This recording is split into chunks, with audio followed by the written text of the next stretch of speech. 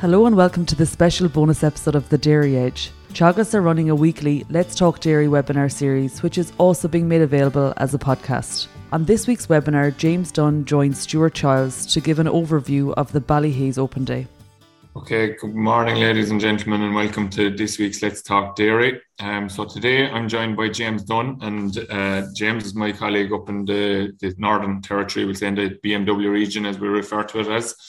And I suppose it's interesting, James, to be talking to you today in the context of the situation that's happening in the Netherlands at the moment, where there's been serious implications for farmers after being implemented by the government there. Major issues around their future in terms of what numbers of animals they're going to be able to keep, etc. And it ties in a little bit with, and I think I might have said it on the webinar last week, but I know I said it at a monitor walk that we were at, that I was speaking to a Dutch guy last week who's moved to Ireland and is actually managing a farm here in Ireland for a guy. And I asked him why he'd moved over here. And he actually had been involved in a partnership arrangement or in a farming arrangement in Holland. And because of the changes that were implemented a couple of years ago, which obviously had impact on their numbers back then as well, he actually had to leave that arrangement because it was no longer viable because they had to reduce the stock numbers.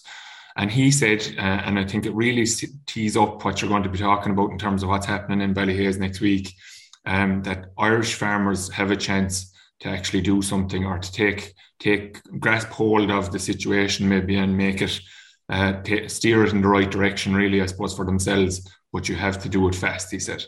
So I suppose that tees it up. As I said, there's lots of open days on. The IHFA one is on today, as we would have discussed last week with Lawrence Feeney. Next week we have the Ballyhaise Open Day. So I suppose it's the northern equivalent to Moore Park. And James is just going to talk to me today a little bit about the plan. So the title of the Open Day, James, is Future Proofing Irish Dairy Systems. And you have a number of, I suppose, main areas that you want to cover or that you're going to be talking about. So we're just going to maybe just give people an idea of some of the bits and pieces that are going to be covered on the day.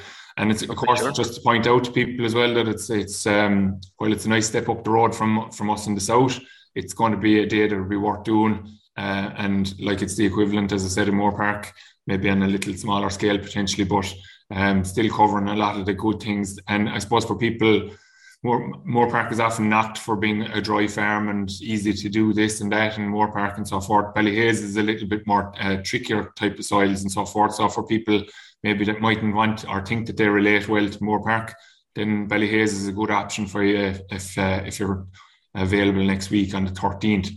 So I suppose, James, just to kind of, as I said, to give people an idea what you're going to be covering off.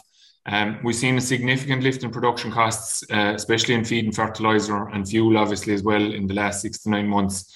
And you're talking about maintaining profit margins. What are you going to be discussing in relation to that in Ballyhaise next week?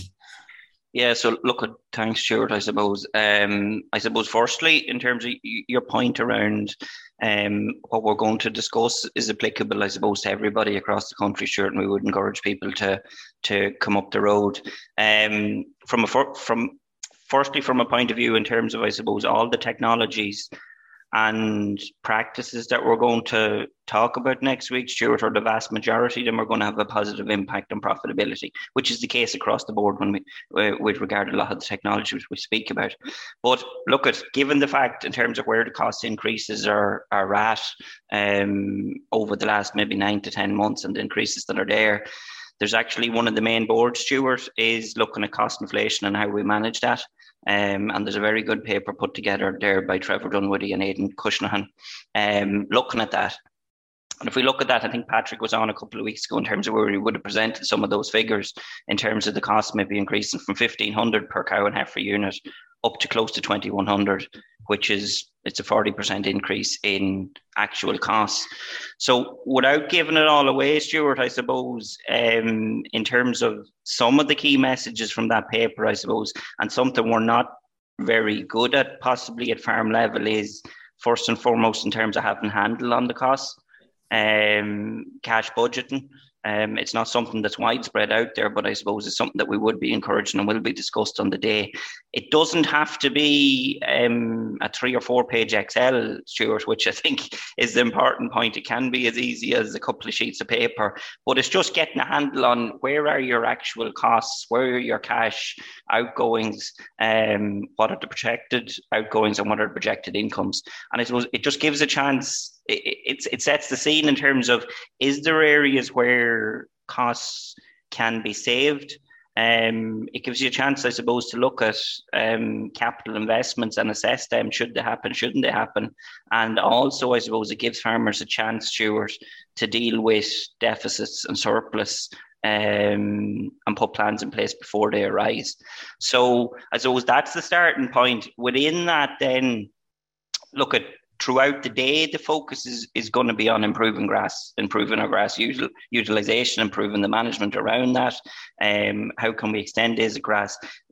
There's going to be messages right across the board and live demonstrations throughout the day on that front. But just from a perspective, and you brought it back to in terms of what's actually happening in Holland, I suppose bringing it back to in terms of a message around what is your farm actually capable of growing? And as a result, I suppose, what number of cows should you be carrying? And that ties into what Patrick would have discussed a couple of weeks ago in terms of, from a winter feed budget point of view, if there's farmers out there that have been having to purchase a certain percentage of feed, I suppose there's a couple of things there. Is it secure? Is it available? The big one isn't there in terms of what price will it be? But I suppose what feeds into that, and one of the points in the paper then is you have to assess that on, I suppose, the lower performing cows within the herd, Stuart. And often we do those sums maybe pitted against the average of the herd. But in theory, really, it's probably that last 5 or 10% of cows that you are actually feeding with those purchased inputs, you know. Yeah, okay.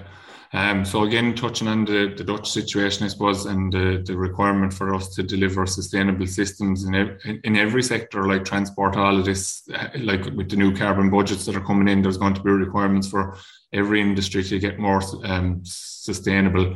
And I suppose, to be fair, we're a good bit down the track, I'd say, ahead of a lot of the others. But what does a sustainable dairy farming system in the BMW region look like into the future? Firstly, I would say it probably doesn't look an awful lot different than a sustainable dairy farm across the country. We probably have to maybe do things a little bit different, and anyone on a heavy soils farm will have to do things a little bit different maybe in certain parts of the country. But look at the key technologies, the key practices remain the same, maybe with a little bit of tweaking along the way. But what does it look like? I suppose, firstly, to bring it back to that in terms of the appropriate stocking rate, in terms of what the farm can actually grow to be self-sufficient from a feed point of view. And outblocks play a key role in that, Stuart. And actually, in terms of developing these outblocks, in terms of that they do become a good support rather than solely talking about what can we grow on the milking platform. One key point, which is going to be discussed heavily, and there's been keen interest in it, and we'll discuss it a little bit later, is, I suppose, how can we reduce our reliance on chemical N? And there's been a lot of interest in the most recent study in Ballyhaise in terms of, look, that's going to have to happen with the inclusion of clover in our swards. So that has to be there. That's going to be a longer term thing. It's going to take 6, 7, 8 years at commercial farm level in terms of, but I suppose we need farms in terms of to be thinking in that space and to be starting that process, Stuart. And the final point I make from a sustainability point of view would be how we manage our nutrients. And look, there's been a big focus on that and will be throughout the day. And I suppose, where is that going to come from in terms of the nutrients that's on farm, making better use of our slurry, ensuring that we have adequate slurry storage, ensuring that we spread it at the correct rates and the correct time, and I suppose through the correct technology, which is your low emission slurry spreading technology. And then from a nitrogen point of view, and Ballyhaise has been using protected urea for the last number of years, and there's plot trials ongoing there as well. And absolutely no issues in terms of the same level of grass growing right across the farm as there would have been, and no issue in terms of grass growth. So look, that's going to be the mainstay in terms of into the future from a nutrient point of view. Yeah, and I suppose, James, coming back to, as I said, my Dutch friend will call him, what he said to me, like, people really do have to engage with the clover. Like, there's no, like, okay, we've had experiences at clover on farm in Ireland maybe 20, 25 years ago. We didn't really know how to manage it well. Probably it either dominated or didn't survive at all. But there's key learnings to be got from the day for everybody in the area. I suppose the big thing that's been asked is, can it be grown in the heavier type soils, maybe, and how will it last? So Yes. there's good information on the day in relation to that.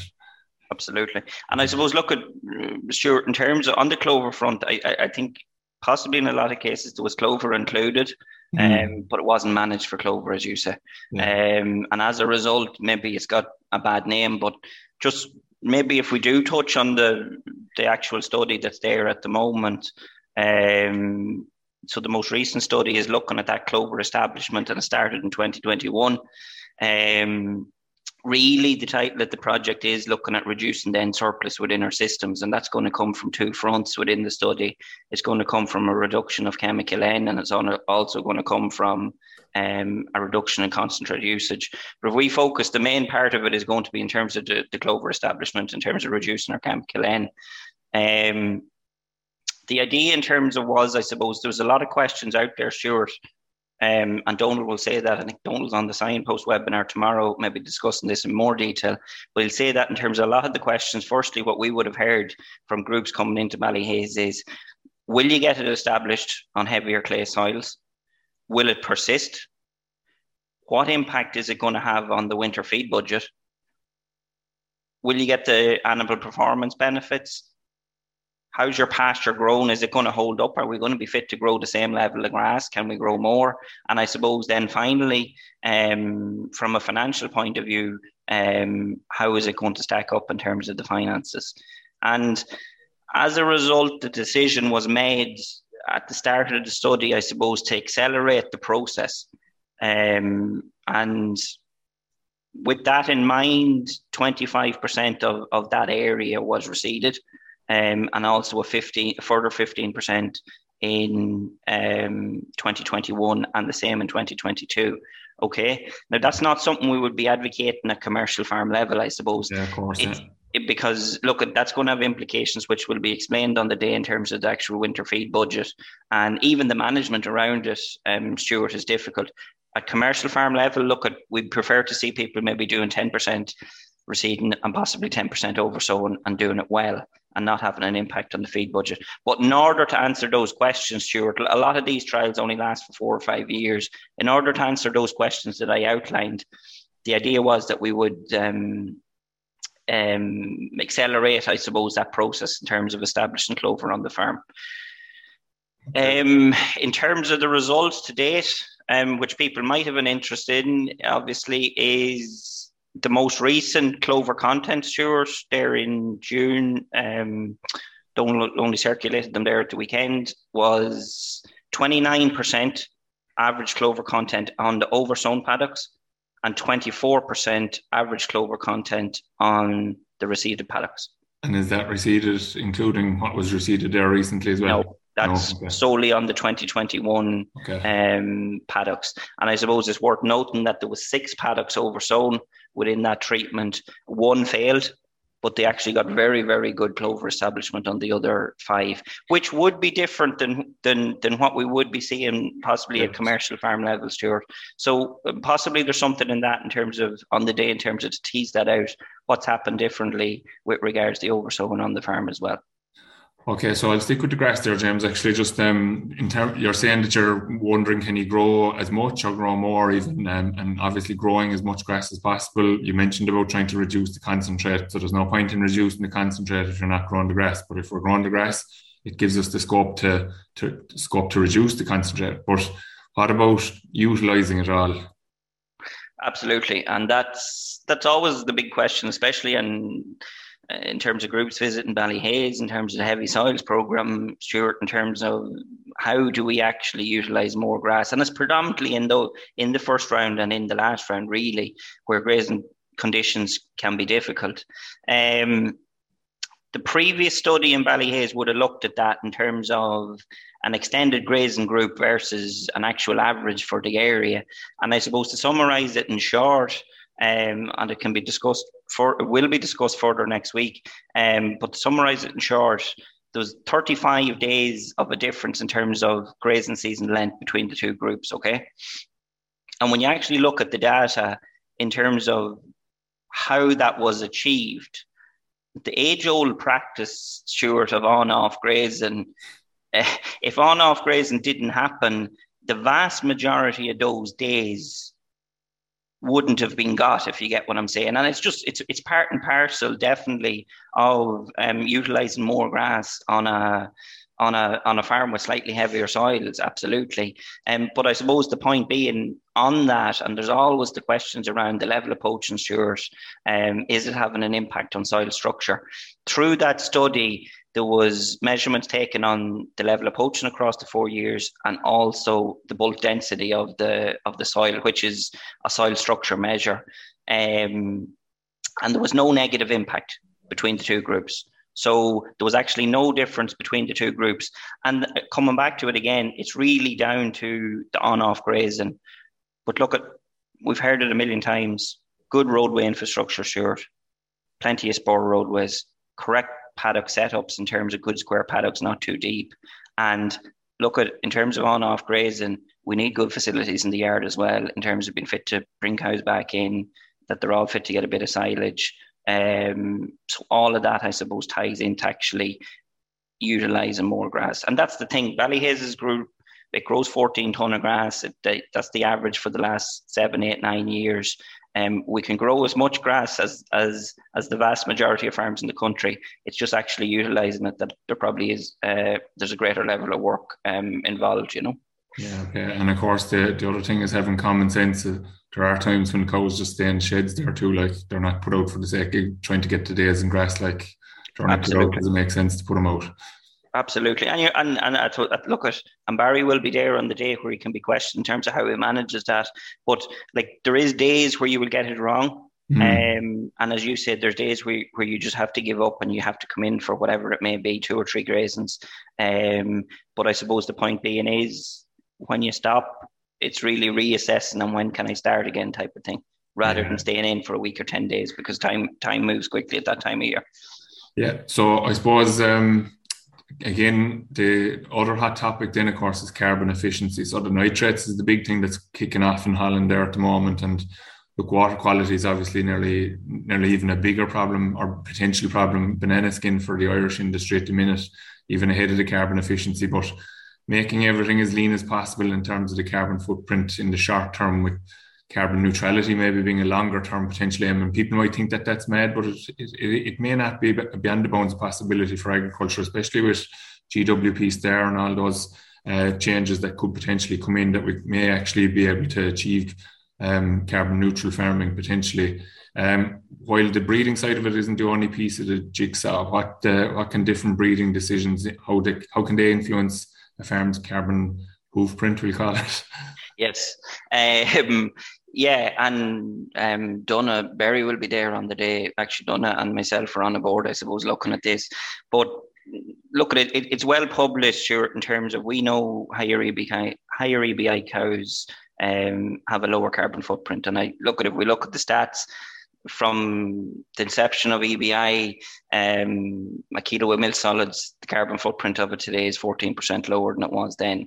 So I suppose that's the direction of travel. But within that, then I suppose is the real questions in terms of how can we actually accelerate that. What are we looking for?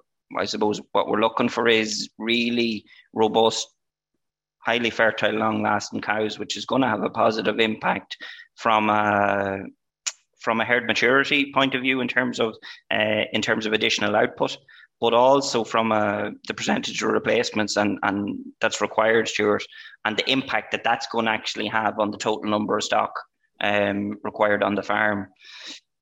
Within that, then, I suppose what we want to look at is in terms of how can that actually be achieved. So in terms of accelerating, I suppose, that genetic gain, Stuart, through the use of sex semen, selecting the best cows in terms of that should get dairy semen, it's allowing us then, I suppose, a greater proportion of the cows from the onset of breeding to get high beef merit bulls, which is also going to have a positive impact from a calf quality point of view.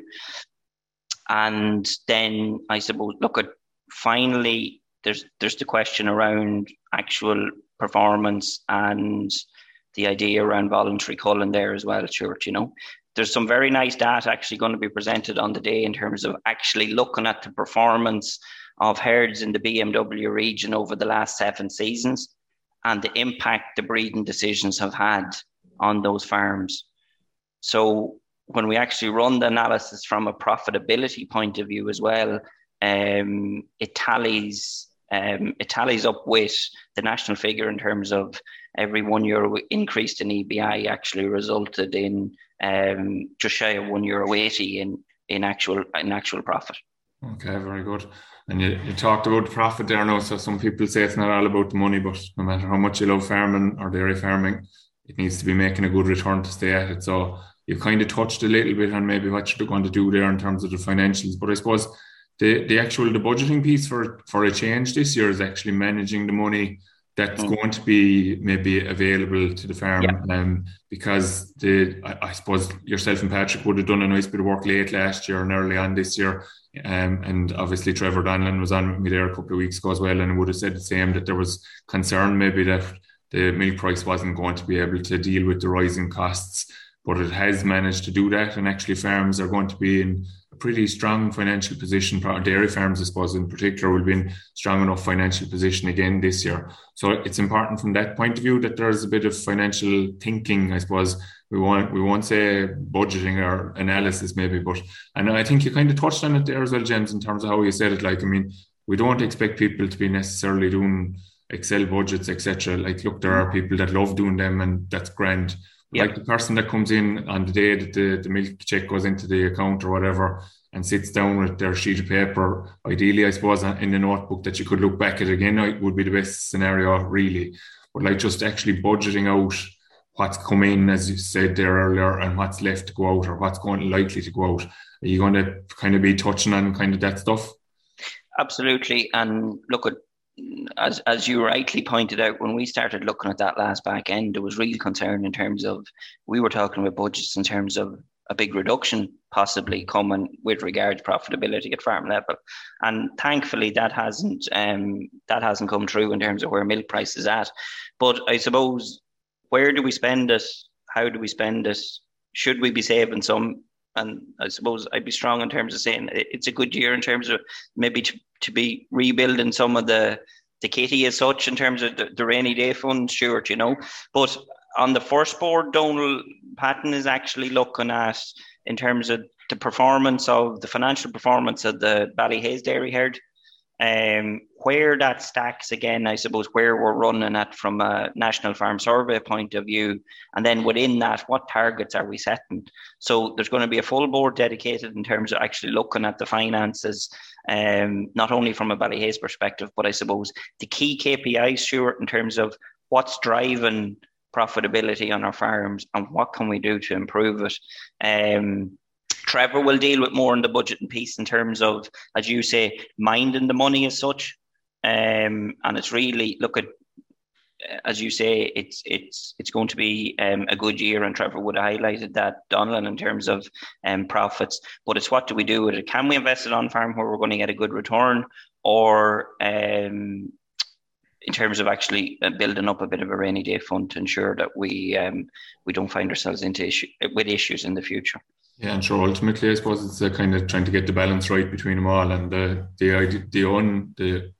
scenario we would like to try and avoid is that people end up on tax day, basically spending needlessly. Getting the phone call from the accountant to say you may go and spend 10, 20, 30,000, whatever it may be. Yeah. And the easiest thing is to make the phone call to a guy down the road, and you have it spent in Buy a nice a very short period of time, sure. Not that there's anything wrong with the machines, of course, but absolutely not. As long as there's a bit of strategy into how they're purchased. Yep. So, like, I suppose the one thing that I'd be saying is like the gap handles, the roadways, like you talked about there, especially for farms that need to kind of improve grazing infrastructure. That's always good investment, like, and that's real future proofing, because when you get tricky spells in future years, then you have your business future proofed in terms of you'll be able to get out, get on, get off, and so forth. And investment in the yard as well as the other thing, like you said, headspace is a critical factor. Slurry storage, all of these things, and you can't do them from the 15th of October to the 1st of November. Basically, like, there's a bit of planning, there's a bit of bits and pieces need to go into them. So, the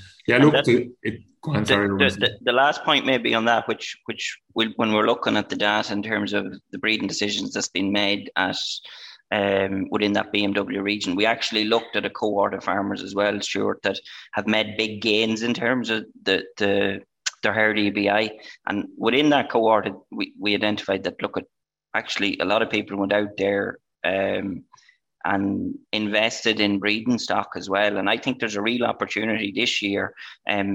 We've mentioned voluntary culling, and it's been mentioned for the last number of months, Stuart, and rightly so. But when you look at cull cow price and the value of culls, possibly, and I'm not setting prices, but possibly compared to high EBI in-calf heifers, there's an opportunity for a lot of herds to possibly go and invest in on that front as well, in terms of making improvements from a herd level, depending on where they're at from a herd EBI point of view.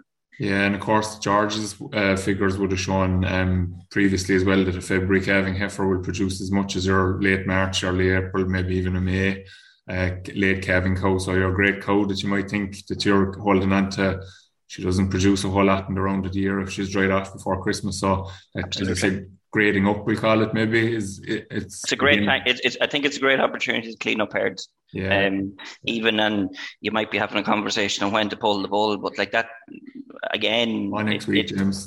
Very good. So if you don't want to make errors, they have to go soon. They have to stop soon. Absolutely. Now you said it. So it's a great opportunity, I think, on that front as well. Yeah. So look, a good day in store, please, and the weather forecast is actually looking good, I think, for the coming week. So hopefully you'll get a good day for it, and some very interesting stuff. As I said, reinforcing that a lot of these messages can be delivered in the Northern Territory of the country, but messages that are pertinent to any farmer across the country. And as you've been saying to people, that there's opportunities for groups to head up there for a day out if they want to as well. And more than welcome, obviously. So thanks for coming on today, James. Wish everybody well for the week. Next week, I'm actually going to pick up on a piece that you were talking about there, James, because we have a small bit of a concern about fodder budgets, even though we haven't started second cuts yet, really. There would appear that there could be a possibility second cut yields could be back. So we might just pick up a little bit in that short piece next week on fodder budgets, just to make sure that we go into the winter well prepared and maybe spend that money filling a gap if we need to fill it. So thanks for coming on, James, and we'll talk to everybody next week, and take care in the meantime. That's all for this week's Let's Talk Dairy webinar series. And don't forget to look out for more bonus episodes each week. I'll be back with our usual Dairy Edge interview on Monday, so do listen in then. I'm Emma Louise Coffey, and thanks for listening.